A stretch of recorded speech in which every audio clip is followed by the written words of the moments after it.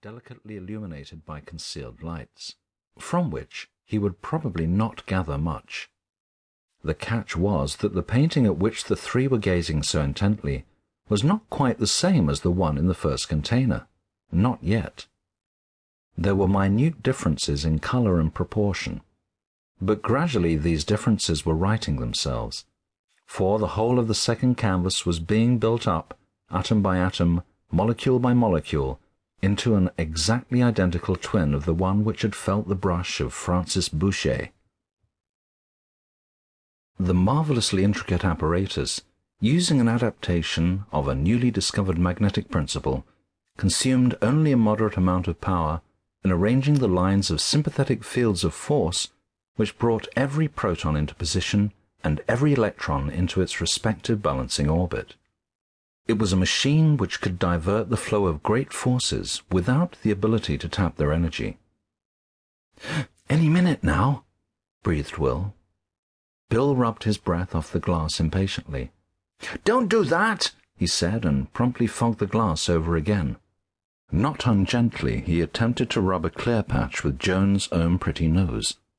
She exploded into laughter, fogging the glass hopelessly, and in the temporary confusion of this, they missed seeing the event they had been waiting days for, the completion of the duplicate painting to the ultimate atom. The spark gaps died with a final snap. A lamp sprang into being on the indicator panel, and the dynamo began to run whirringly down to a stop. They cleaned the window, and there stood Madame Coignette, looking rather blankly out at them with wide brown eyes that exactly matched the sepia from Boucher's palette, and both beauty spots and every hair of her powdered wig in place to a millionth of a millimetre.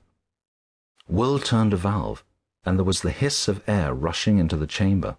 He opened the window and lifted the painting out gingerly, as if he half expected it to crumble in his hands. "Perfect, a beauty," he murmured. He looked up at Joan with shining eyes. Bill caught that look, and unaccountably checked the impulsive whoop of joy he was on the point of letting loose. He coughed instead, and leaned over Joan's shoulder to inspect Madame Coignette more closely. "The gamble's come off," went on Will. "We've sunk every cent into this, but it won't be long before we have enough money to do anything we want to do. Anything." "Anything except to get Bill out of bed on Sunday mornings," smiled Joan, and they laughed. "No sensible millionaire would get out of bed any morning," said Bill. The steel and glass factory of Art Replicas Limited shone like a diamond up in the green hills of Surrey.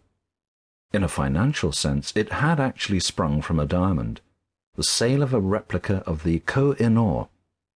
That had been the one and only product of Precious Stones Limited, an earlier company which was closed down by the government when they saw that it would destroy the world's diamond market.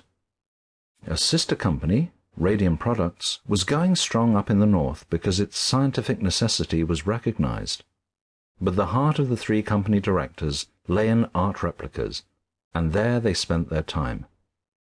Famous works of art from all over the world passed through the factory's portals, and gave birth to innumerable replicas of themselves for distribution and sale at quite reasonable prices.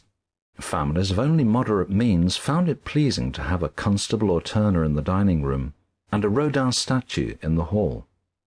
And this widely flung ownership of objets d'art, which were to all intents and purposes the genuine articles, strengthened interest in art enormously. When people had lived with these things for a little while, they began to perceive the beauty in them, for real beauty is not always obvious at a glance, and to become greedy for more knowledge of them and the men who originally conceived and shaped them. So the three directors, Will, Bill, and Joan, put all their energy into satisfying the demands of the world for art, and conscious of their part in furthering civilization, were deeply content. For a time. Then Bill, the impatient and easily bored, broke out one day in the middle of a directors' meeting. "Oh, to hell with the Ming estimates!" he cried, sweeping a pile of orders from the table. Joan and Will, recognizing the symptoms, exchanged wry glances of amusement. "Look here," went on Bill. "I don't know what you two think, but I'm fed up. We've become nothing but dull business."